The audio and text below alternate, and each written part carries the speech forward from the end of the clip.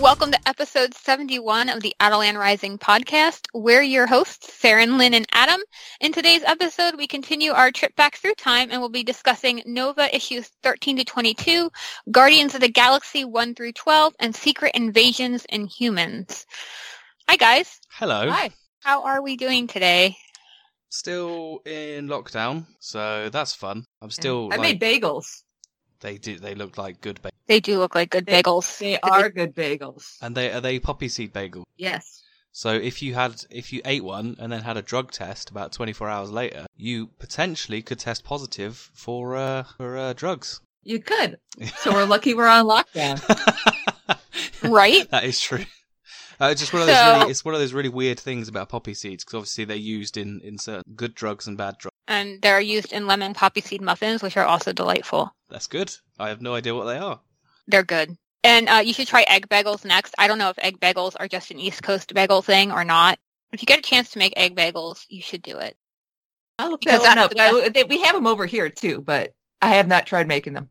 You should try those next, because egg bagels are the best bagels. Yeah, I have to admit, in the UK, bagels are not pushed particularly hard. They're not. New Jersey has the best bagels, and if you come to NYCC, if we ever have it again, although it hasn't been canceled yet, but keyword here is yet, I am bringing you the best bagels ever. So just so you know, I think 2 trips to America in 1 year for me is going to be very difficult to be able to afford. But, I know. I'd love to. Maybe I'll try and sneak them on the plane for C2E2. Yeah, that'd be good. I mean, you can put them in your if you take if you take a packed case. Yeah, they go stale really quick though, so they'd probably be a rock by the time I got there. But how's Animal Crossing going? So how's Animal Crossing going, guys? Lynn surpassed me, and I'm a bit bitter about it, but terraforming gives me anxiety. See, I'm at that point. It's so tedious. I'm at that point where I need to unlock terraforming, but I just don't have the drive to get to that point where I can unlock it. And it's really frustrating because I just started putting inclines in. I've just, not inclines, I just started putting like staircases, bridges and all that kind of stuff. But I still haven't unlocked the actual terraforming tool. Yeah, I had to terraform because I wanted a bridge or a ramp down to my secret beach. So I wanted it to be a sideways ramp, not the other way. So I had to dig out the appropriate blocks to be able to do that. And yeah, so I kind of have to do it out of necessity if I want a ramp a certain way. Yeah, I think all I want to do is to be able to recess the ramp a cliff face. Yeah. So yeah, you have to have terraforming to do that. Yeah, and I've kind of not got it yet, and I'm just like, I don't want to put a set of steps in before I have it. I think you have to at least have 1 or 2 ramps up before you have it. Like, I think that's part of, like, repping your town. That's the problem. And then what you have to do is just pay the $10K Bell demolition fee and redo it, which is what I have to do for a couple of my ramps. Yeah, I mean, the only other thing I've done is I've moved my museum because it was stuck right behind the services building. Yeah, I have moved mine. I'm gonna keep my town. I'm gonna keep my Ables and my Nook's Cranny behind the resident services building because I like them there. So they're gonna stay there. But then if it expands and we get Kicks and Leaf's little stores, then I might move them. We'll see. I've got to move. I got a new. And you know what kind of annoys me is I wanted to move Claudia's house, but then she moved away, and I was like, oh well, maybe I can move the plot without her being there. And you can't. And that annoyed me. I wanted to move the plot before a villager moved in, but I had to wait for a villager to move in that plot before I could move it, and that bummed me out. Wow, that's a bit... It does suck. And I was like, well, that sucks. So I have to wait for Bree the mouse to move in, and then I can move that house and maybe start more pathing. We'll see. Sounds good. But Lynn, you've I think by this I've been point, busy. Yeah, by this point you've gonna have uploaded the codes to our Twitter, right? Oh yeah, you've got some I've really great patterns. I've been very busy making Inhumans themed patterns. And today I just got finished taking screen captures of all the codes. So I will be posting them up to Twitter, and you'll be able to find them. I've got some sweaters, some hoodies. I've got a Moon Girl sweater that I'm very proud of. I actually made my Animal Crossing character look like Moon Girl now. I've got all the parts, and she is adorable. Yeah. Yeah, I've seen it. It's great. It's so good. It is great. It's so good. I love it. And now I just need to get you your kaiju or your dinosaur for And the first day I play with her in Animal Crossing, I complete my T-Rex skeleton. Coincidence? I don't think so. I don't think so either. I don't think you just so gotta at go down all. in the museum and like just pretend it alive. That would be so. And my patterns are very popular on the island. I've got Ursula wearing a crystal sweater right now.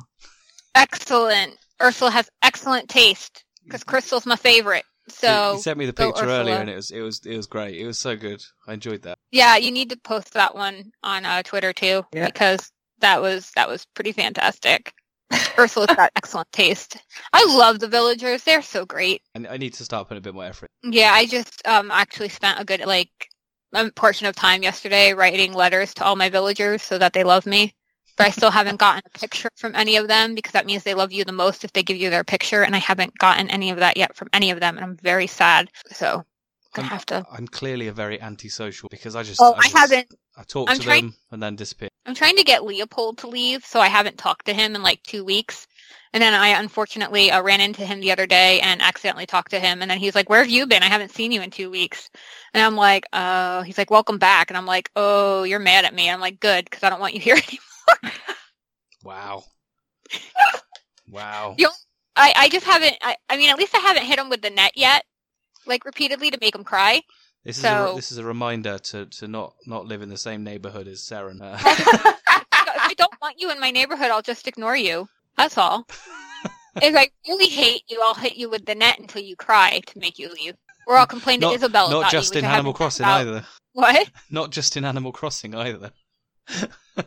So I haven't complained to Isabel yet about him, but I just, there's something I don't like about him. And I know I've had some smug villagers before that I do like, and I just don't like Leopold. At first I did, and then I'm like, no, I don't like you. So he needs to go. Fair enough. But yeah, so those codes I think will be up on the Twitter by the time this episode goes out for Lynn's outfits, right? That's right. Cool. So that's good. If I'm missing one of your favorites, just let me know. I'll try and make something. The other thing that I've been up to during lockdown is basically topping my Goodreads challenge up. I think before lockdown I was consistently 5 or 6 books behind my target, and now I'm 10 books in front. But I think we'll talk about our kind of lockdown habits at the end of the episode. I have not been reading much during lockdown because if I'm not playing Animal Crossing, I'm playing World of Warcraft. So my reading list will be very sad because unless you want to count reading the lore in World of Warcraft, because the storyline for Jaina Proudmoore has been excellent this expansion. So if you like WoW and you've lapsed on playing, I highly recommend you go to Wowpedia and Google Jaina's story because it is absolutely amazing and she's a badass and you will love her. So that's what I've been doing. WoW has reclaimed my soul and I love it. So anything else you want to add, Lynn? Any other lockdown suggestions from you? Well, in our house we have a lot of books. Yep. A lot of books. So we've been trying to read what we've got on the shelves. I mean, you basically have a library wing, so Yeah. yeah. I mean, you've got plenty of reading material. You know what's So funny? right now I'm reading 7 Soldiers of Victory by Grant Morrison. Yeah, and you showed me a picture of that. Yes, I need to have a look at that. See. It's got Fraser Irving and Simone Bianchi in it, so I was sold. Yep. That's pretty that's much gonna what be a sold pretty me as book. well. That's going to be a pretty book. Anyway, should we move on to the reviews for our continuation of Road to War of Kings? Let's do it.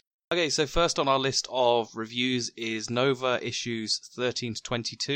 It was written by Dan Abnett and Andy Lanning. Penciler was Wellington Alves, Geraldo Borges, Andrea DeVito. Inker was Scott Hanna. Colorist is Guru EFX and Bruno Hang. And letterer is Corey Petit. Again, I apologise if I have butchered any of those names. So the story within the Road to War of Kings follows our favourite human rocket, Richard Rider. At this point within the Nova story, he has been sharing his mind with the Xandarian World Mind. Previous to this, we see Richard end the Annihilation series. He meets Drax the Destroyer and Gamora. We see the first appearance of Nowhere, as well as him almost succumbing to the Phalanx. and losing the world mind altogether, although this happens more than once. The initial story for Nova Road to War of Kings saga involves Nova attempting to save an entire race of people from the wrath of Galactus. It's a 3-issue series where we see Nova take on an evil being called Harrow that has an ability to take over others and ultimately wants to get to Galactus as he's seen as the perfect host. Nova has to deal with a few things in this run. He deals with the leader of the planet suggesting that the rich and worthy are the only ones that they're going to evacuate. Nova has some real problems with that and ends up saving the entire planet instead. He manages to get the backing of the Silver Surfer to remove the evacuees from the planet's surface, buying him a few hours. So Harrow, being the recurring villain of his story, appears again once Nova has saved the planet. Nova then tries to get him eviscerated underneath a launching ship, which apparently works. Nova cannot then escape from the planet. Doing some quick thinking, he ends up on Galactus' ship. Soon, Nova finds out Harrow has also survived, ended up on Galactus' ship. Ultimately, Nova once again fights Harrow and manages to be saved by the one and only Galactus himself, which was obviously pretty surprising. The Silver Surfer says that Galactus doesn't let people go more than once and tells Nova to leave, which then leads us into the Secret Invasion storyline. So the next arc of Nova focuses on the Secret Invasion event, as it begins with Nova trying to save some innocent kids, when some familiar-looking skulls appear and attack Nova. Kl'rt, a Skrull that appeared earlier in the Nova series, explains to Nova that the war is happening again on Earth. So Nova and Kl'rt get back as quickly as possible to find a huge fleet of Skrull ships. Kl'rt takes out Nova to join the rest of the Skrulls. So put join in inverted commas there. Nova meets with the rest of his family and then works with his brother on Project Pegasus, who are protecting an artifact that they managed to get their hands on, which the Skrulls now want. Darkhawk is also the superhero working on Project Pegasus, and they're using him for protection. They work together and try and protect the facility. Nova tries to use the artifact that Project Pegasus has to try and rebuild the World Mind, and apparently it works, but World Mind appears to be in the shape of Wendell Vaughn, Quasar. Nova, Quasar, Darkhawk and the soldiers of Pegasus then work to protect this facility, trying to keep the Skrulls at bay, ensuring they don't get hold of anything from within the building. Worldmind, who is now operating outside of the body of Richard, ends up taking control over the defense systems and operating the droids, helping the heroes in their fight. With that, Worldmind informs Nova that the Skrulls have a plan. If they cannot take Pegasus with a ground invasion, they will send in their big guns, an entire Skrull gunship, which is soon dispatched. Nobody can understand why until a squad of Nova Centurions appear out of the sky. A nice surprise for Richard. So the next few issues of this arc focuses on Nova coming to terms with the fact that he has a team again. The Worldmind seemingly acting on his own to recruit, and Nova has understandable anxiety of recruiting people with lack of experience. The first issue shows him developing this new team, dealing with problems on Earth, managing to defeat the Serpent Society with ease. There are interludes throughout his story as well, where we see Richard return to see the New Warriors, the original New Warriors, trying to get some advice from his former teammates, when apparently Ego the Living Planet appears in the sky. Nova investigates only to discover that this will become Xandar 2.0 and the new home of the newly reformed Nova Corps. Worldmind somehow manages to change physics on the planet to ensure that it doesn't have an adverse effect on Earth. Nova returns to Earth where he is intercepted by the Fantastic Four, explaining the situation and getting the FF up to date with all the recent ongoing events, when Richard's brother, a newly recruited Nova Centurion, appears in the background with the Worldmind. Nova confronts the Worldmind for doing all of this, feeling it's wrong. Soon the Nova Force is removed from him. The final issue prior to War of Kings shows Richard coming to terms with not having the Nova Force, his dad having to take him around the car when he returns back to Project Pegasus, where he is told that because he took on the burden of the Worldmind, he has 48 hours to live. And that's where it ends. I really like this run, guys. Yeah, you've been excited about this one for a while. Yeah, I think this particularly run, I'm gonna get it out of the way now. Written by Dan Abnett and Andy Lanning, and it's just such a. I really enjoy their writing. I really enjoy what they do, and what they have done. But also, I've met Dan Abnett as well. He's a really nice guy because he works a lot with the Games Workshop Black Library, which basically produces all the Warhammer 40k books and stuff. And he's written an awful lot for them when I used to be into Warhammer. And yeah, he's a super nice guy. What did you guys think? I was actually surprised how much I liked it. Yeah. Because when you brought up that you wanted to do Nova, I was like, oh, God. Yeah. Space cops. You know, I like space pirates. I like space cowboys. I like space wizards. Space cops are way down the list. Yeah, I kind of You know, kind kind of how I felt about Green Lantern. I like some of them. I like Blackest Night, but yeah, I can take or leave the Green Lantern stories. Yeah, I think for me it's because this one you don't have the whole of the Nova Corps around him, and it's just the fact that he is alone and he's kind of got this world mind. And if you don't know what world mind is, then you might want to go back and reread parts of House of X, Powers of X, because world mind does actually get mentioned in that. But there's some. I think for me, this book is such a good place to start, like the whole of Marvel. Obviously, I wouldn't say give it as a as just a gift to say, here you go, here's a Marvel comic book, and people just get it and they have no idea where they are. But if you're slowly getting into that kind of cosmic side, this is a really good place to run because it kind of touches on all different parts of familiar Marvel places. There are a lot of guest stars. Yes, yeah. I mean, we've got just in this, I think this 12-issue run, you've got the Fantastic Four, Iron Man, Galactus, Ego, yeah, and I think that was my favorite part. Yeah. That was a really interesting thing, and it kind of what I kind of liked is that it was dealing with just like real like base emotions, you know, real simple things. One of them that kind of struck out to me was sibling rivalry, just with Richard and his brother. I thought that was kind of a cool touch. Yeah, you know, when we talk about the world mind being brought up in X-Men, and now we've go back and world mind is in this. World mind is just not very nice. No, we find he's been gaslighting Richard into thinking he's crazy.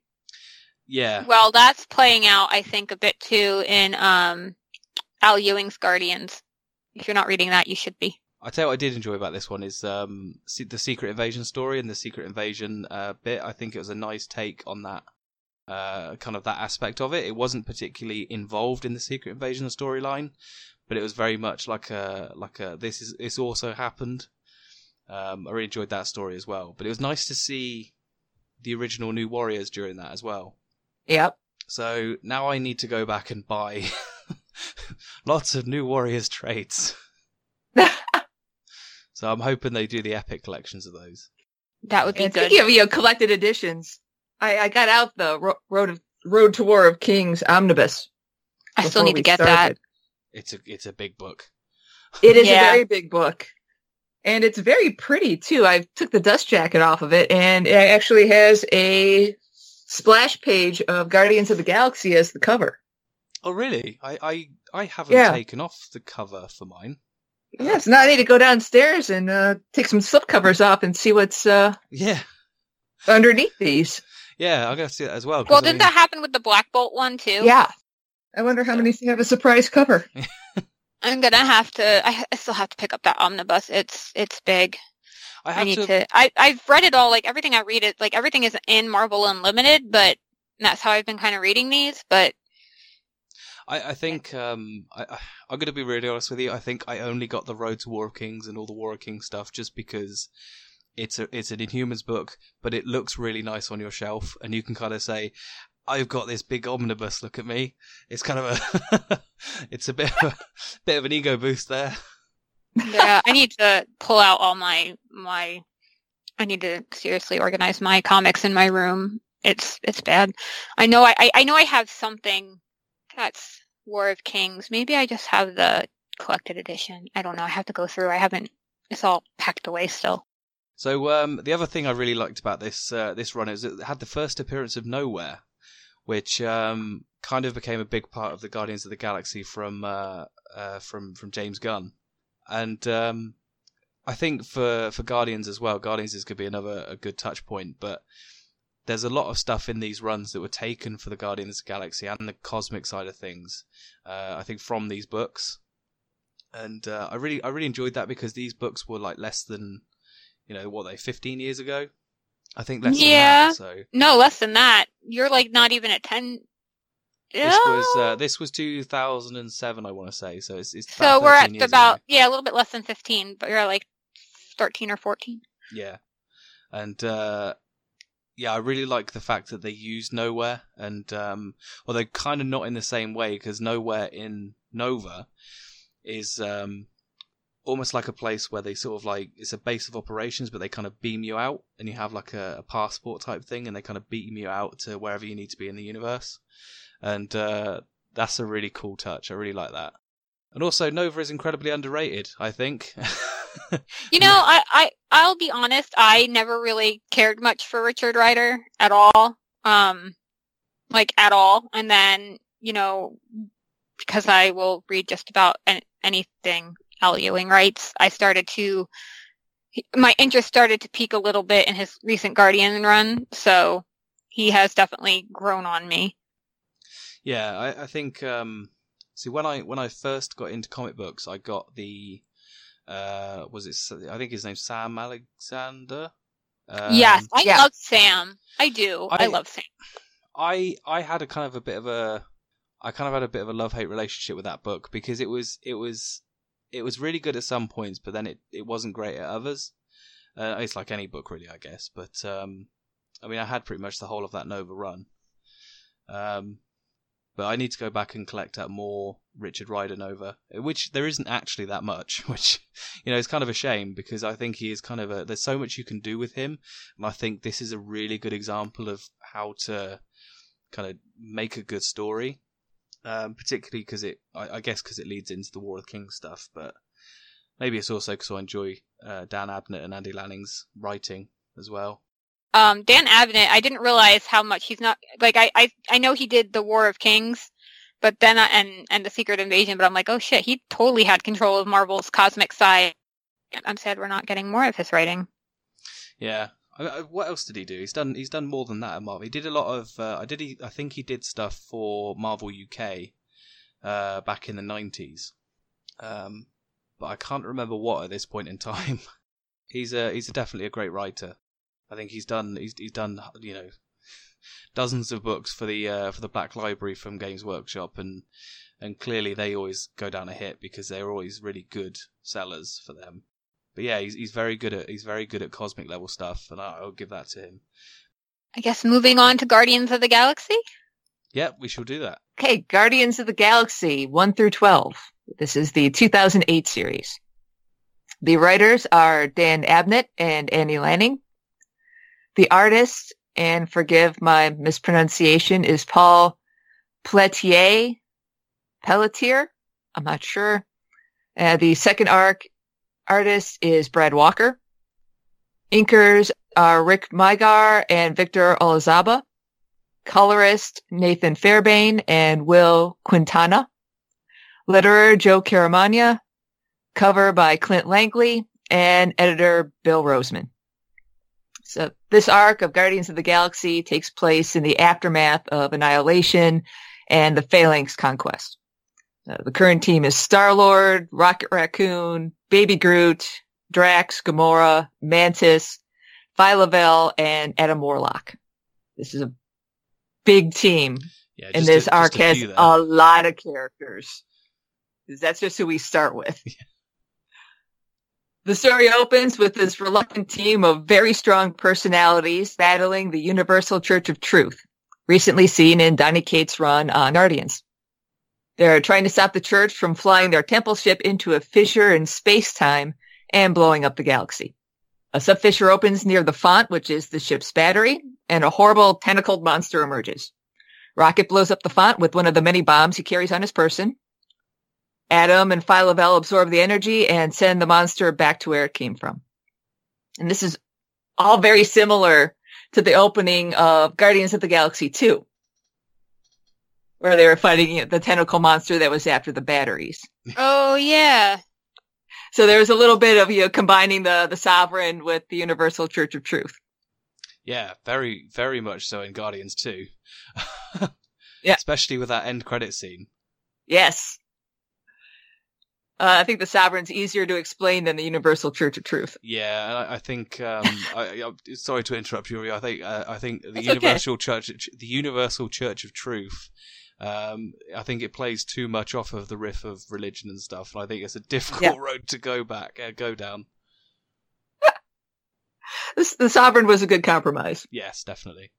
So the main focus of the team is helping Adam Warlock repair the fissures in space-time that are opening all over the galaxy as an after effect of the Annihilation Wave.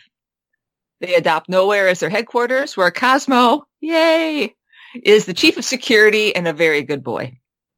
Mantis is there too, taking care of Baby Groot. Mantis has more abilities in the comics, including precognition. She knows that they will be betrayed by one of their own, but telling them would be considered inappropriate. Personally, I would have liked to know. While repairing the next fissure, they find the classic Guardians of the Galaxy member, Major Victory, frozen in ice. He knows he's supposed to be in 2008, but he can't remember why.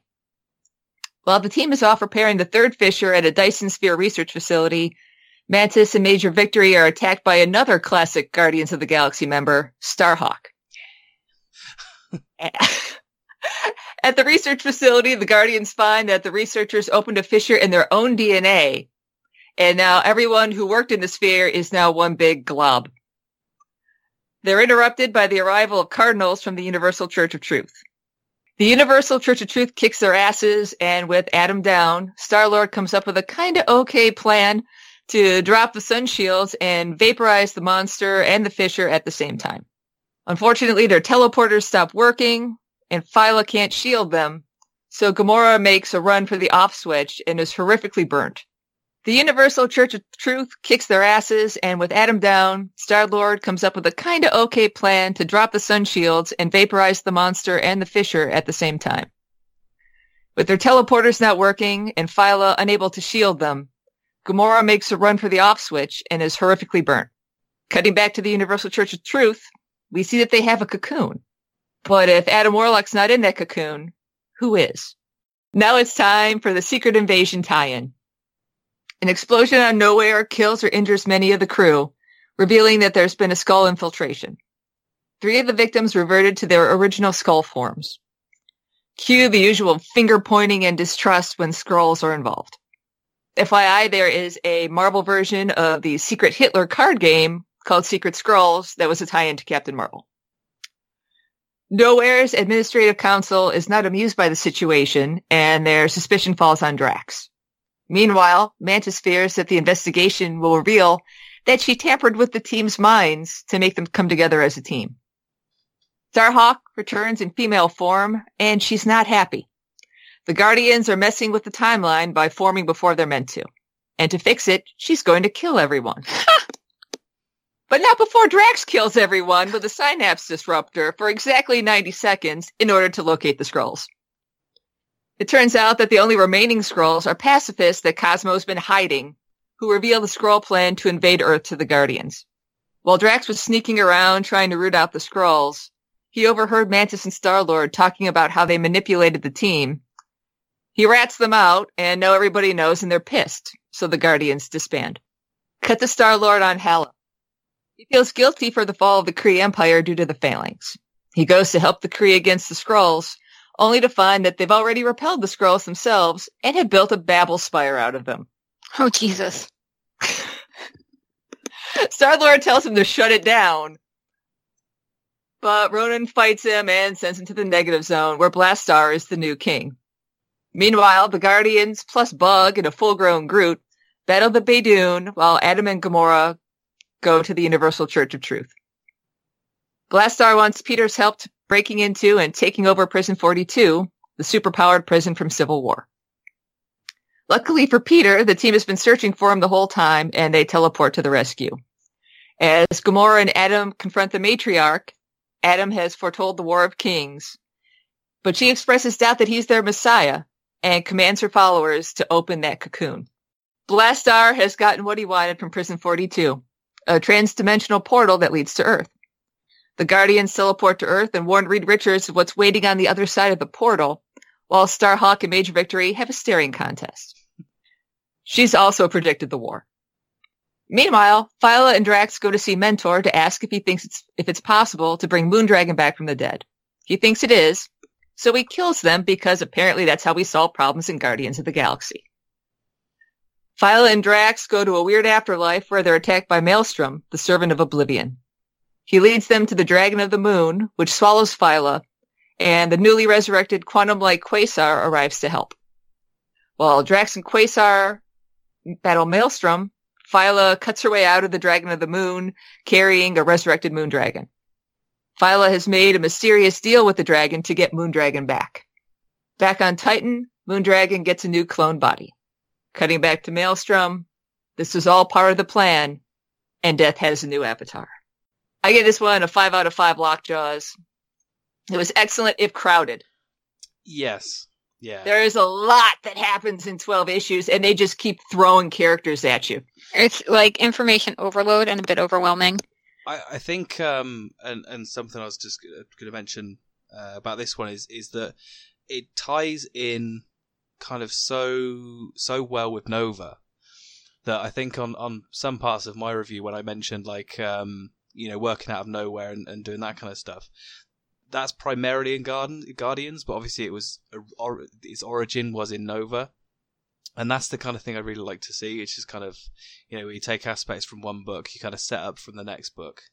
And it's almost like they did that so you didn't need a huge introduction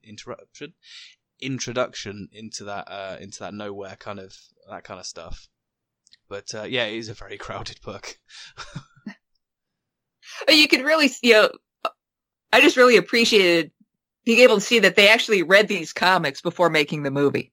Yeah, and I think James Gunn must have been a pretty big fan because he wrote the movie, so I assume that he kind of had to ask, can I use this? Can I use this? Can I use this? Because you have like Ego the Living Planet as well, and which was a Fox asset as well at one point. So I love the fact they had to work out how to take certain bits and make them good for the movie. Yes, I think Nicole Perlman, too, was a writer on Guardians, the first Guardians. Yes, she was. Okay. And she also wrote the Gamora solo comic as well, which is excellent if you haven't read it. What I didn't realize about Gamora was the fact that she, in the comic books, she has like the regeneration ability. She's very she is. Yeah, she's heavily modified. Yeah. In the comics, like to the same level that. Why am I drawing a blank on her name when I love her? Oh, why can't I remember either? Nebula, thank you. In the comics, she's modified almost to a level that Nebula is. Yeah. But you just can't see it. Yeah. And it kind of surprised me because you kind of see when Gamora gets really burnt up, and then they spend like the next 10 pages of the book basically showing her progressively getting more and more healed. It's not quite as quick as like someone like Wolverine, but it's still there and it's still kind of cool to see. But yeah, if you told me in Guardians of the Galaxy the movie that that's what her powers were, I wouldn't have been able to tell you if that was correct or not. Yeah, that is actually one of my favorite parts of this run is Gamora getting her big damn hero moment. Yeah. Gamora needs more love. She definitely does. I think these because she was in Nova beforehand, and it kind of featured in the Phalanx kind of storyline, and she was kind of taken. She kind of took on the Phalanx, and that kind of sort of taken on by the Phalanx, and then Nova worked to kind of get rid of it out of her, and she's a really cool comic book character. Definitely recommend reading more of her books. I didn't remember there was a series about her. Yeah, recently. Within the last few years. I think it came out after the first Guardians. No, I don't remember. It's only 5 or 6 issues long. It's just a miniseries. And I want to say that it was Ariel Olivetti on the art. Hold on, it was really good though. Nicole Perlman writes an excellent Gamora. Hold on, I got to figure out who the now I'm not gonna rest until I remember who the artist is. Sorry. And now it's like bugging me, and I'm Googling it right now as we speak because I need to know. And while Saren Googles that, I love it when Cosmo shows up. Yes. I just love Cosmo. Cosmo and Rocket and oh my gosh, their entire interactions. Again, they kind of featured in the Nova book as well. and it was so good. Cosmo Just because they're both talking animals doesn't mean they get along. Rocket hates Cosmo. like legitimately, like Cosmo is just my favorite animal out of the whole of Marvel. Other than even Lockjaw. more than Lockjaw. Other than Lockjaw. Excuse me. Other than Lockjaw. I do love Cosmo. Cosmo's. It's just like, and it's also the fact that they give him like, the Russian accent and all that kind of stuff. And it's just like, it's just hilarious to read, I'm still waiting for my Avengers team up. That is Lockjaw, Cosmo, and Lucky, and Chewie, and Jeff the Land Shark. I need that. With the snakes from Doctor Strange being the villains. Yeah. That's what I need right now. Oh, I love the snakes. The snakes are great. I hope the snakes are in a movie. I really want to see the snakes in the next movie. I reckon they should be in a movie that's set on a plane that has Nick Fury.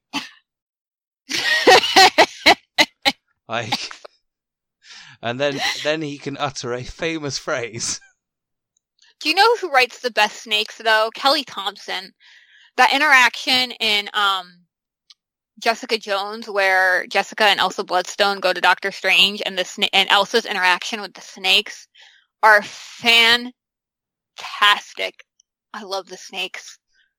As we completely derailed this, but the snakes are the best. Also, what's the name of Doctor Strange's dog? The ghost dog. I can't remember. Oh God, the one that Donny Cates killed. Bats. Bats. Yeah. Yeah. Don't ever let Donny Cates write an animal ever. No, he'll kill it. Although, anyway, I'll get to what I've been reading later. But let's carry on with the review. The fact that the Guardians find what was his name again? They find a lot of people. I don't know. The guy in the ice. Guy in the ice. Major Victory. In the ice, which is similar to how the Avengers found Captain America in the ice. Yeah, and I'm pretty sure that the frozen building was the Avengers mansion as well. Yeah, and that was really cool. They showed the gates. Yeah, I kind of enjoyed that, and it was one of those things that kind of makes me want to go and read the original Guardians run as well. And that's what I really love about this book and Nova as well. It just makes me want to go back and read loads of other stuff. I mean, reading this in itself has made me want to go back and read Secret Invasion, and obviously I've already reread House of M from our previous episode. So, and that's what I really enjoy. That's what I really, really like about these books. There's a lot of reading assignments that come out of this. Yes. With all the characters who just show up and they kind of expect that you know who they are. Yeah. Yeah, and I don't know if that kind of lets it down slightly. I mean, I guess because us guys have been around comics for a while. I don't know if that it's just because we already know them that we kind of had a good run on this. But I guess somebody who's going to come in fresh to this may think I have no idea who any of these people are. That's how I got into comics as a kid. When you start in the middle of a story because that's the comic you picked up. Yeah, and there's all these other characters, and now you have to go and dig up all the other issues that they were in to figure out who they are. Did you ever pick up like accidentally pick up the last issue in like an event run, like all the time? I didn't have it digital like kids these days. Oh, don't put it like that. It's like kids these days. I had to dig through the boxes of back issues. Oh. I was about to say, something was there. You'll be telling those kids to get off your lawn soon. It's like yes. I used to have to walk to the comic book store uphill both ways in the snow with a bear chasing me. Because you live in the boonies. But I mean, yeah. So I think that's what's really good about these books is just it's a bit like it's a bit like you go to one book and then you go to another book and then that'll take you to another book and and this is a really good example. It's just a waterfall effect. Exactly, yeah. But that's basically how it happened with comics for me. But I wasn't a child; I was a full-grown adult when I discovered them. But that's basically what happened. It was I just a weird trajectory for me, but I don't know how I got into the Inhumans from Black Widow. But whatever, I'll take it. I think for me it was picking up Avengers Assemble back in 2012, just before the Avengers movie came out. That was very good. I enjoyed that, and then it's literally a waterfall, and it's nearly 10 years later. So, just great. Avengers Assemble. It was. Oh God, yeah. That story arc. My favorite story arc in that though is the one where it's Spider-Woman and Hulk versus Tony and Thor, and at the very end, Tony and Hulk have to walk down the street naked. That was great. Yeah, I think my favourite one out of that, just out of nostalgia's sake, is the one that featured the Guardians.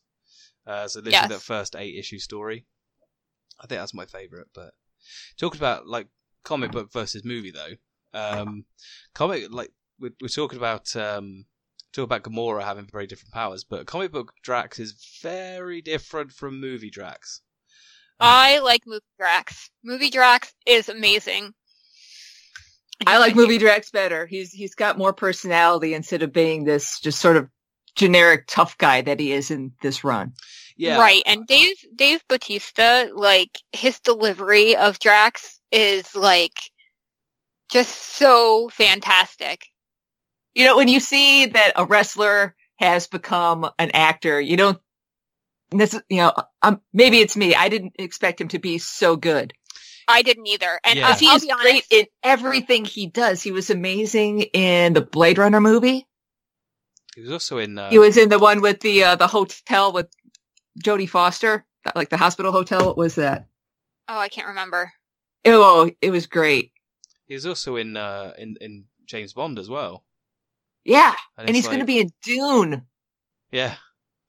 Yeah, I'm very happy for him. Him and The Rock, because they're both really good guys, and I'm just glad that they've found success outside of in other venues. I think it's when you look at like other wrestlers that have become actors that don't necessarily get that delivery right or right. That kind His of thing. timing is so good. Yeah. Hotel Artemis. It was great. I think the thing about wrestlers becoming actors is they know how to act to begin with. So. Right.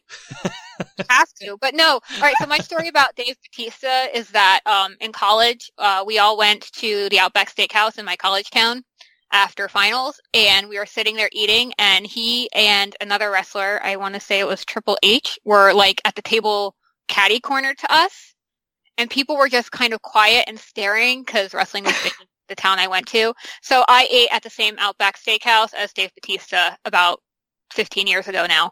So yeah, that's my brush with celebrity. Yeah. I wish I had known then, like, that he was gonna, like, if I had been, like, clairvoyant or something, I totally would have gone up to his table and been like, you're gonna be in Guardians of the Galaxy, and he would have been like, what the fuck? And then he'd be like, what the fuck is Guardians of the Galaxy? Because, I mean, 15 years ago, Guardians of the Galaxy was a pretty niche thing. So I don't even know if it existed 15 years ago. Oh, maybe it did. Definitely it did. Comics, yeah. Yeah. But that it was very new then. I thought it was Guardians of the Galaxy was incredibly recent. No, this iteration of the team was very, very recent. Guardians of the Galaxy goes all the way back to like 70s with like Yondu on the team, and then the guy that I mentioned earlier that got frozen that I've again forgotten the name of. Major Victory. I was about to say Captain Victory, but that was wrong. And Starhawk. Yes. Starhawk just makes me think of Silverhawks TV show from when I was a kid, so that doesn't help. But again, anyway, more characters that are very different from movie characters is Mantis as well. She, I think in the movie they kind of had to make her a Drax mirror, not a mirror, but a foil for Drax. Yeah. So and Mantis, I love Mantis in that movie. I just love Mantis and Tom Clementoff. I mispronounced her last name probably, is excellent as her. Well, speaking of Drax, if I got my wish for the next movie, we would have Moondragon in there. Yep.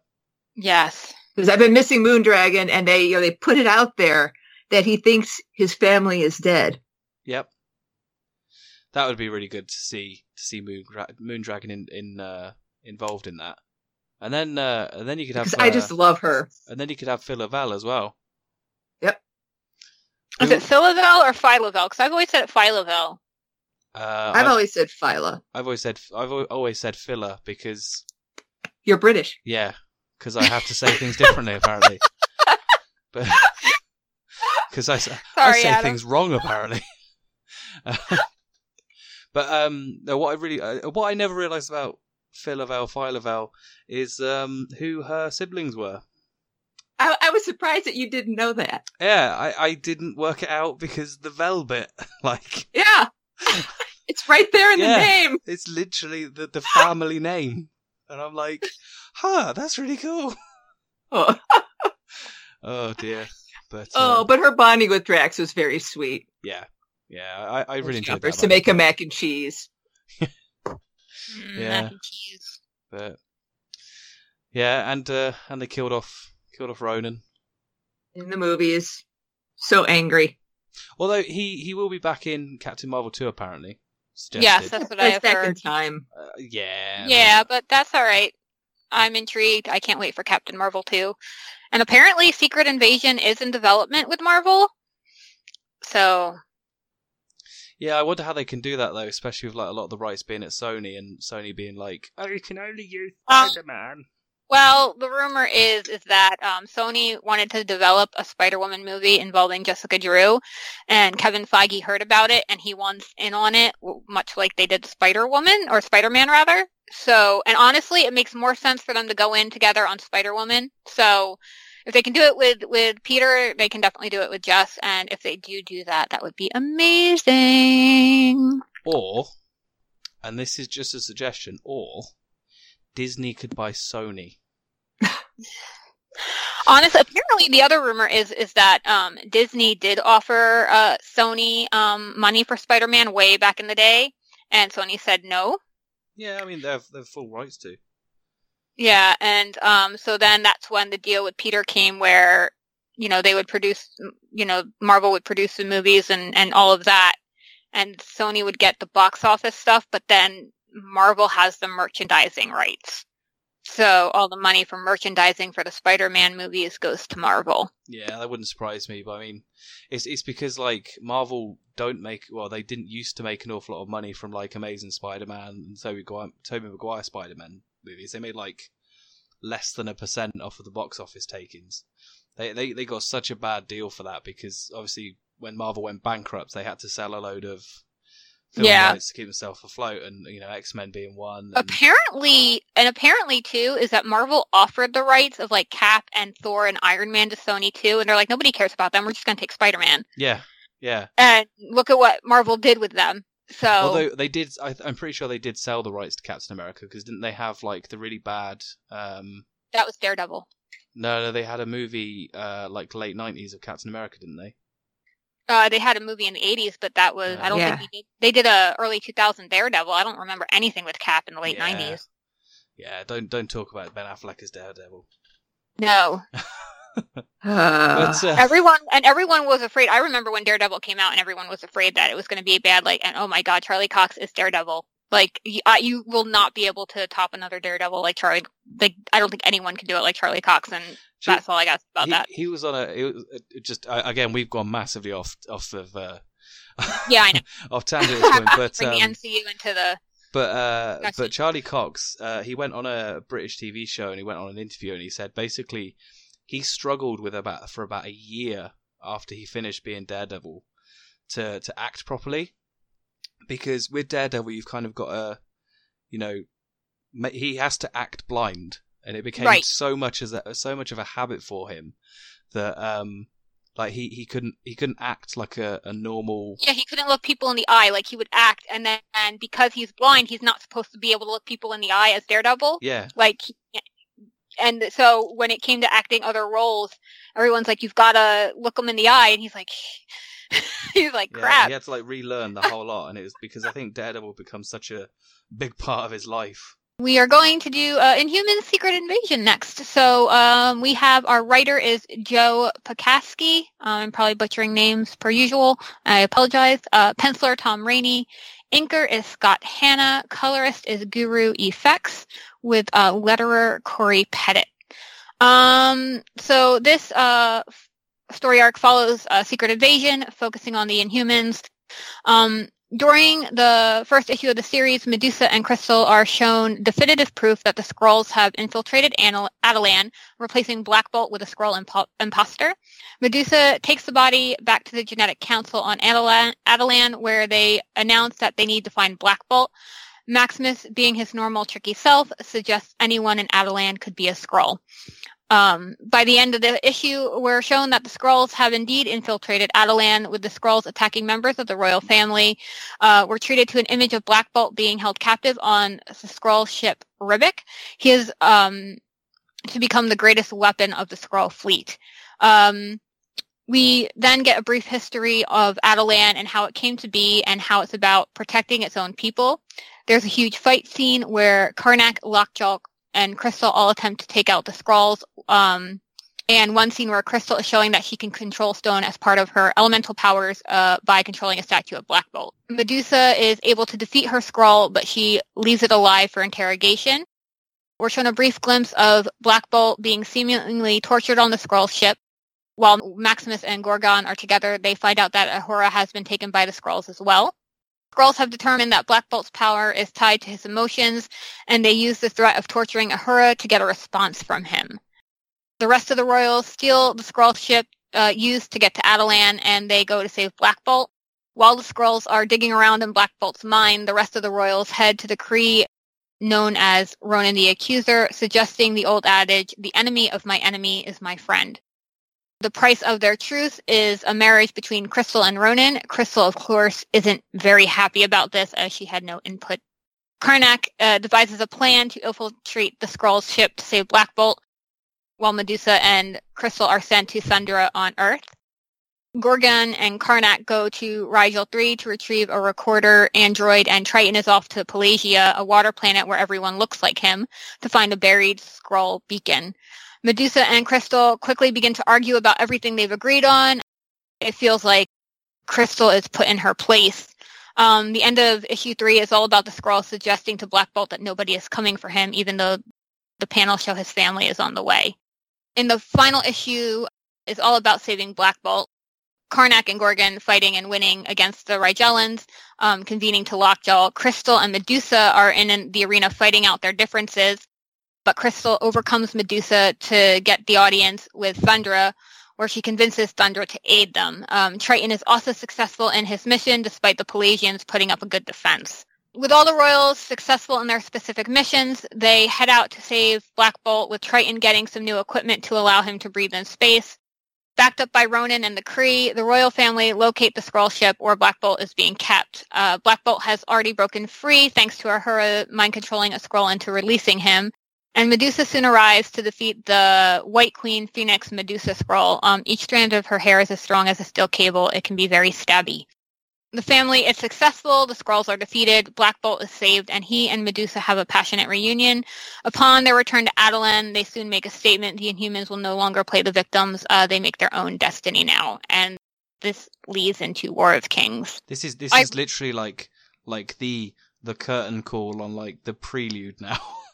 It's like, now we're going straight into War of Kings. Right. And I have to say, one, this is the most Triton I've ever seen in any Inhumans comic. But also, it wasn't enough of Triton. It wasn't. It wasn't, but it was still more. Right? You got to do something and have like pages where it's just him. It's just the fact that he's kind of there, and he's kind of like with all the all the Pelagians around him, and he's just like, yeah, we're gonna fight now, and then you don't see the fight. Right. It's like the Squirrel Girl effect. Yeah. Right? Yeah. The unbeatable. And they're defeated. Yeah. Right. And they're done. We finished. This was the series that actually made me a huge fan of Crystal, because that fight between her and Medusa, I mean, Medusa made some valid points, but Crystal also made some valid points that she's not the little girl Medusa still thinks she is. This is the start of her road into all new Inhumans, because War of Kings shows even more of this, is that Crystal is very naturally a diplomat. there's a lot more layers to Crystal than I think anyone realized, and I'm very thankful for this series for starting to show it. Yeah. I also like that bit where they're interrogating the Skrull and he's being stubborn, and then Crystal starts to suck the air out of his lungs, showing you that she's not above fighting dirty to get the results she needs. I really like that about Crystal. I don't know. She's just a lot more badass than people give her credit for, and a lot more powerful than people give her credit for, and this series starts to show all of that. Yeah, it shows her much more as a like a political player as opposed to just just as a a bystander almost. Right. She's very powerful and one to watch, and I feel like in the right hands she could become an incredibly popular character, and I'm very, very sad that we didn't get more of that in All New Inhumans. It got canceled. I think she is very powerful, and I don't think any comic has really done her justice. They haven't, and it really upsets me that when she could be every bit, and if not more powerful than Storm, I think, because she, unlike Storm, she has the ability to control the Earth as well, and she can manipulate weather just as much as Storm can, and she can also go down to the atomic level where she can, I don't know if Storm can suck the air out of people's lungs. I bet you if Crystal wanted to, she could boil your blood. I really think that there are things Crystal can do that people haven't really explored yet. Make her a villain.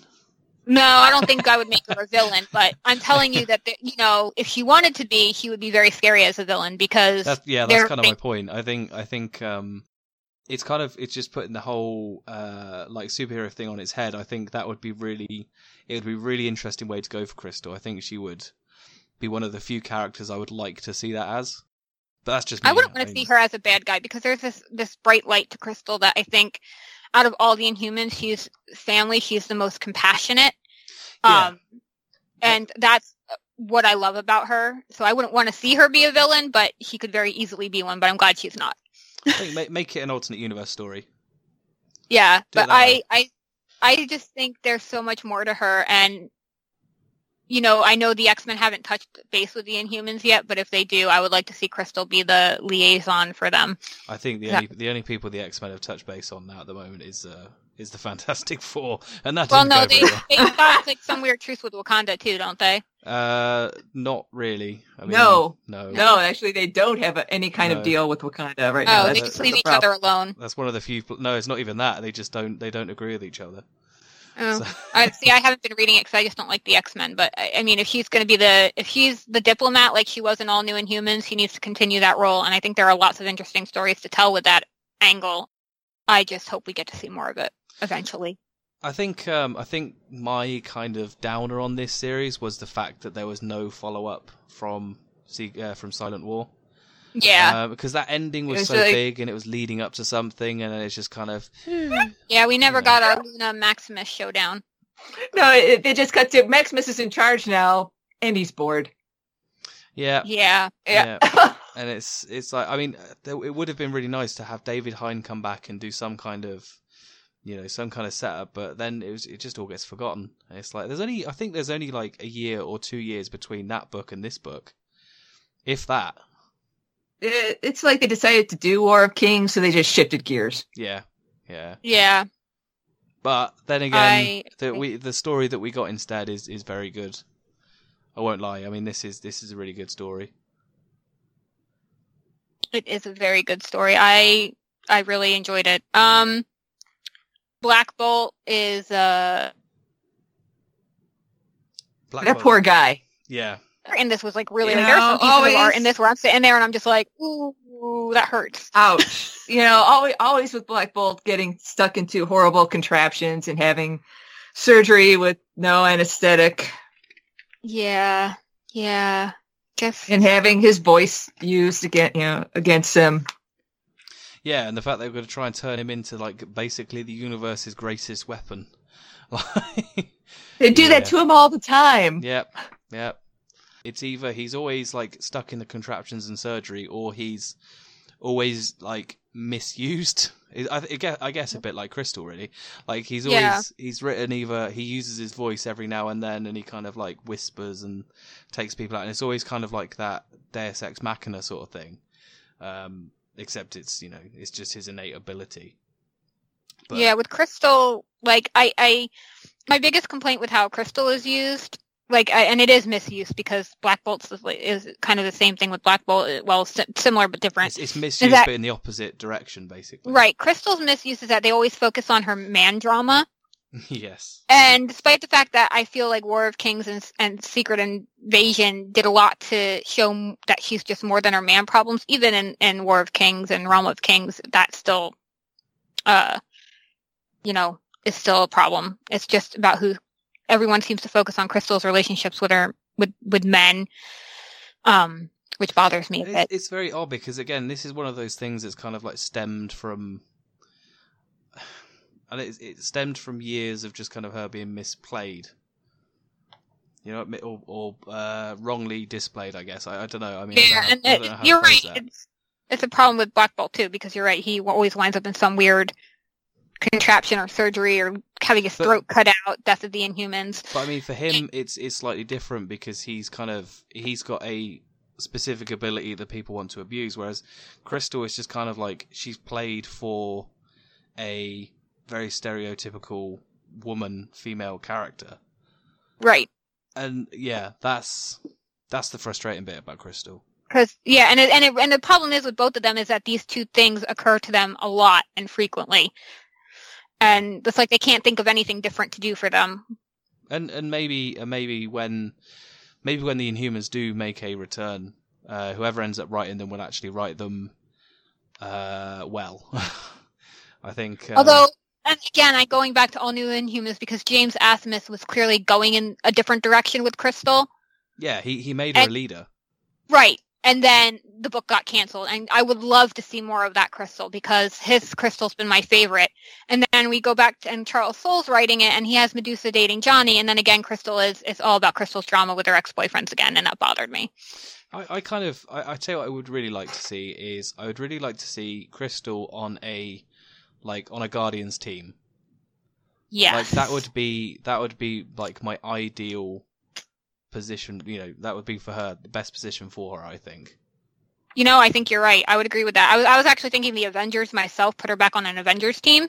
I just felt like because she is so closely related to all the cosmic stuff. Yeah. I think it would make a lot of sense for her to go on a Guardians team. And I can just imagine like her and Lockjaw being on a Guardians team. Because I think Lockjaw works on a Guardians team. Well, he did. Yeah, and he was on the Guardians team for a little Crystal, bit. I think the Guardians could use someone who's a bit diplomatic. Yeah, exactly. And yeah, I agree with you, Adam. I am like all on board for that. I think that would be my ultimate, my ultimate place for her. I agree with you. You've got my support in this matter. I'll go and write it now. I'll go and start writing it. That's good. Just say, hey, Marvel, can we have Crystal on a Guardians team? That'd be great, thanks. But well, I've got my pedantic nerd complaint about it, though. At multiple points in this series, Medusa calls Black Bolt by the wrong name. Yep. I agree. His name is not Blackagon. Yeah, again. Over and over, and then like the last time, she calls him by the right name. So I find it really amusing that Joe Pekaski was... he wrote this book and he got this like kind of real basic mistake, and then he went on to be like the writer or showrunner, whatever he was, on Cloak and Dagger on Hulu. And also where was the editor? Exactly.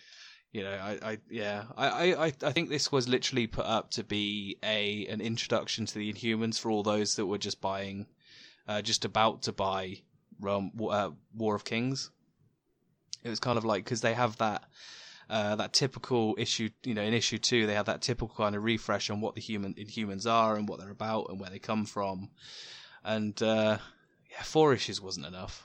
No, it wasn't. It was really good though, and I thoroughly enjoyed every second of it. And again, this is what made me a big fan of Crystal, and this in War and Realm of Kings just did so much for her character. So this is my Crystal series, and I love it. If I had an option, I would get this. Like I would have had this written by Dan Abnett and Andy Lanning. Yes. and have them all tie in together properly. Yeah, but the only other thing I'm going to have to say is when we find out that the Skrull in Silent War is Black Bolt, which means that it wasn't really that Medusa. It's very similar to the Tigra and Hank Pym business. And Johnny Storm and Elijah. Yeah.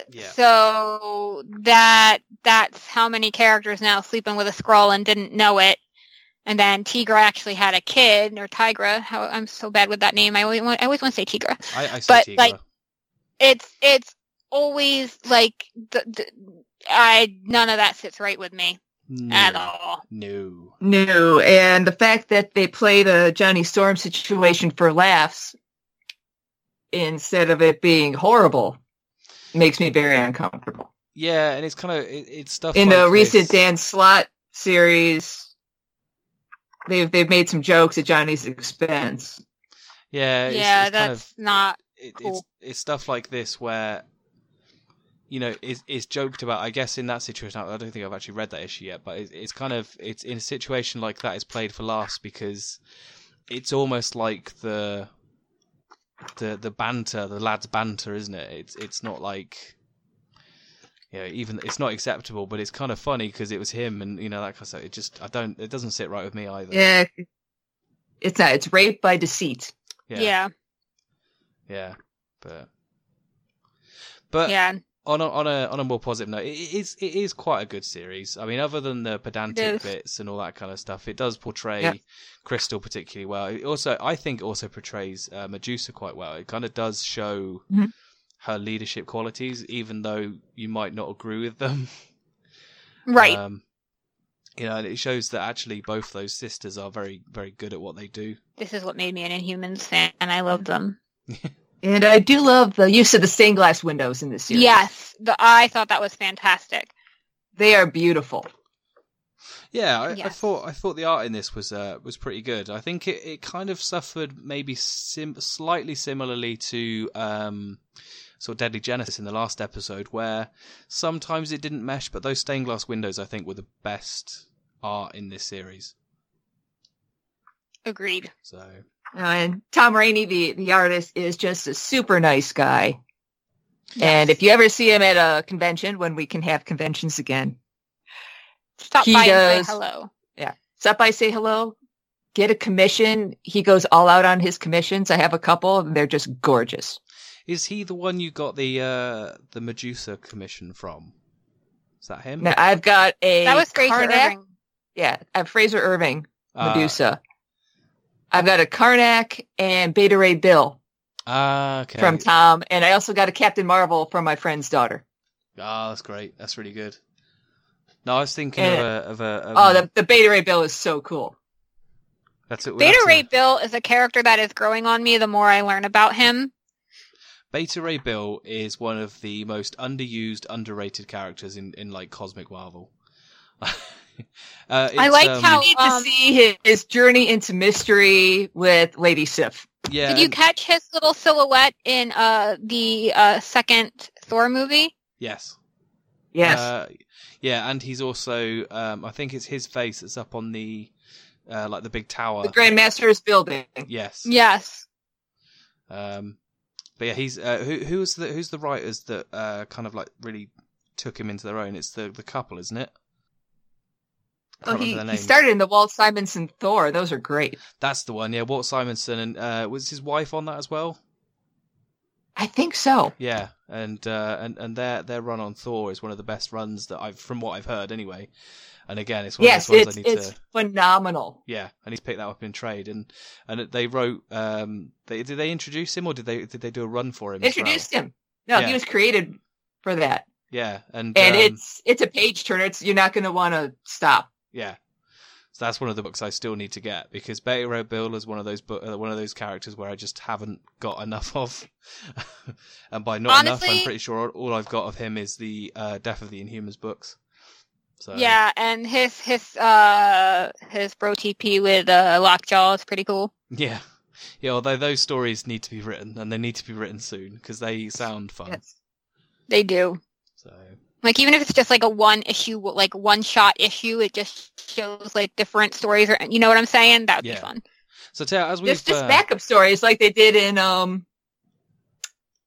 like oh crap, the series that had the Lockjaw backups. Yeah, I can't remember. Well, that was definitely him. Once a Future Kings. Once a Future Kings, yes.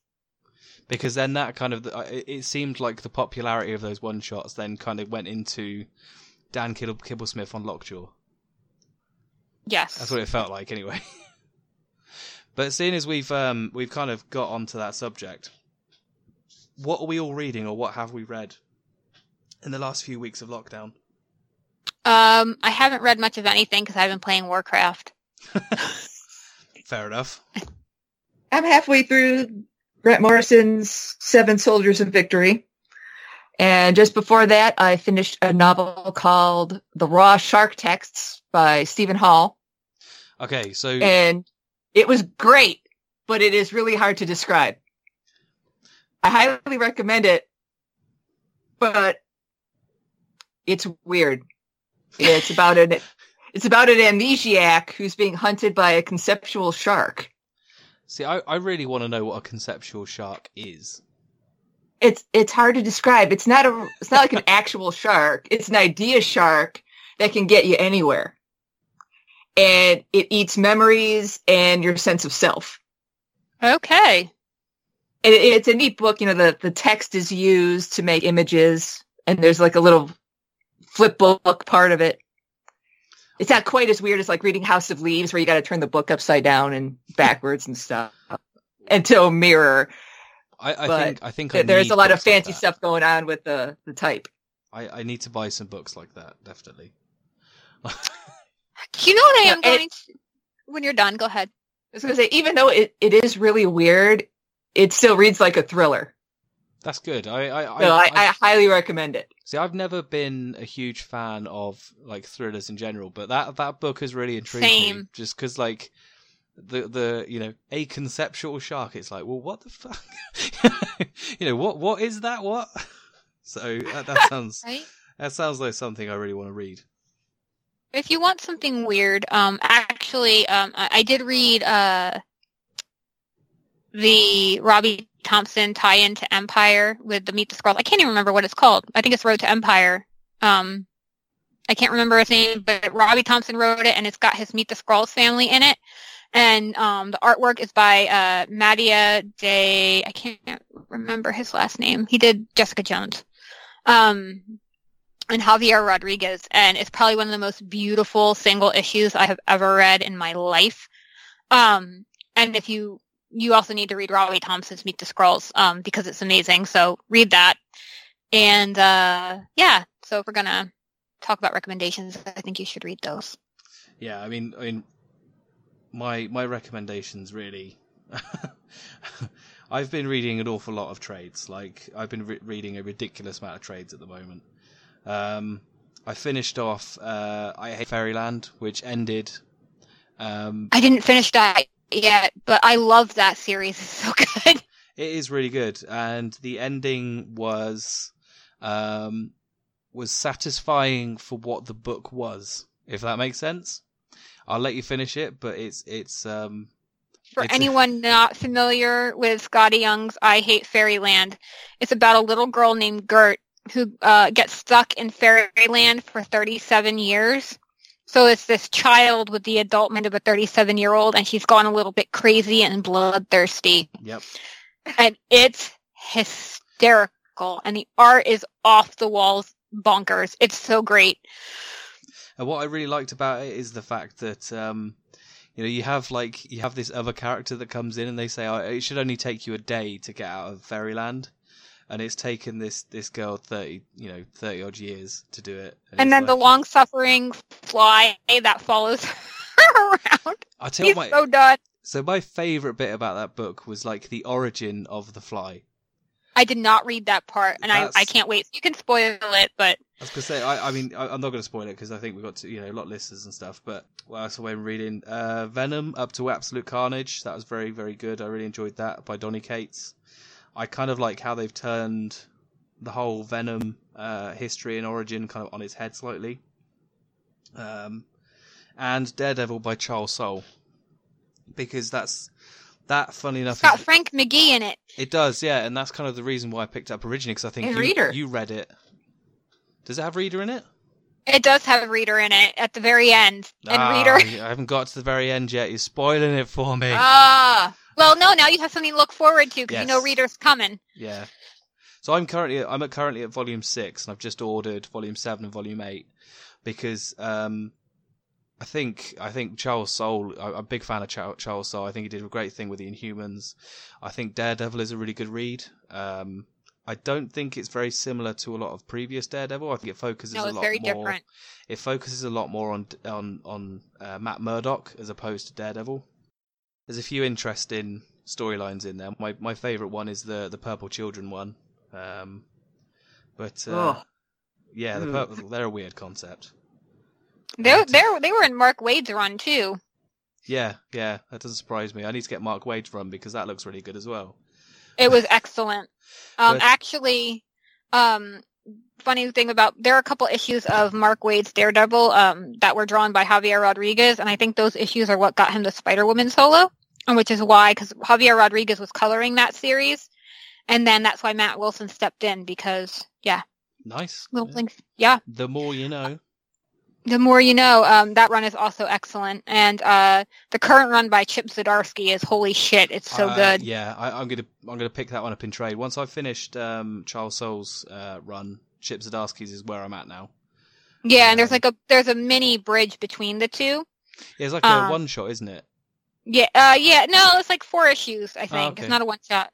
I think it's like 4 issues. Maybe. Yeah, it's more than 1 issue. I think, but it's really good.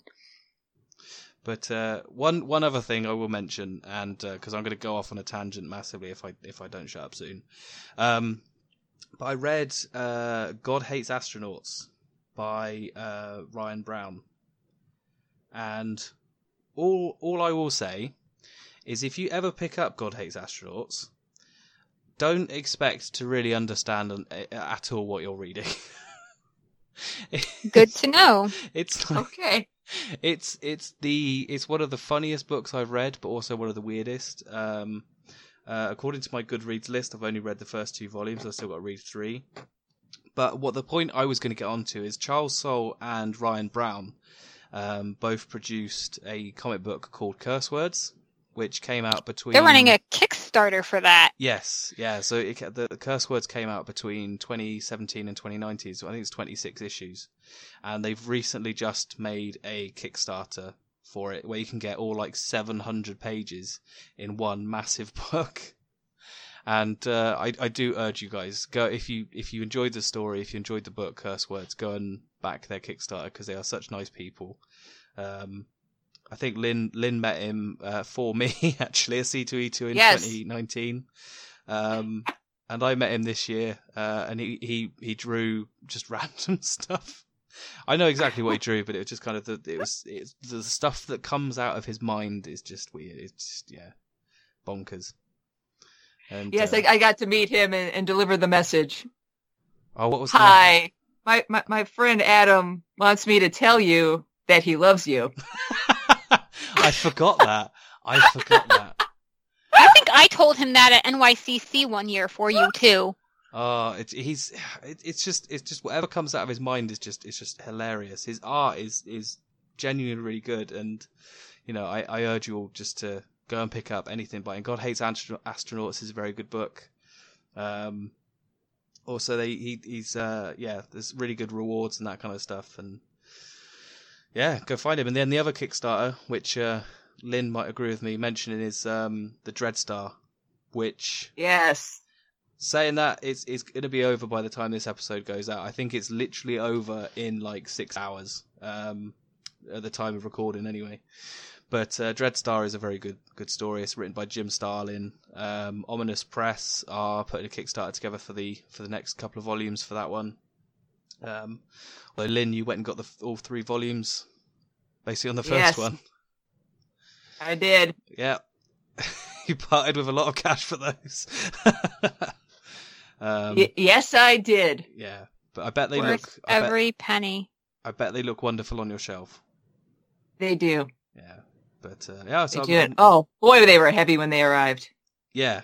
I'm looking forward to getting the next 2 volumes because I only backed the first one in the last Kickstarter, so I'm very much looking forward to those coming in.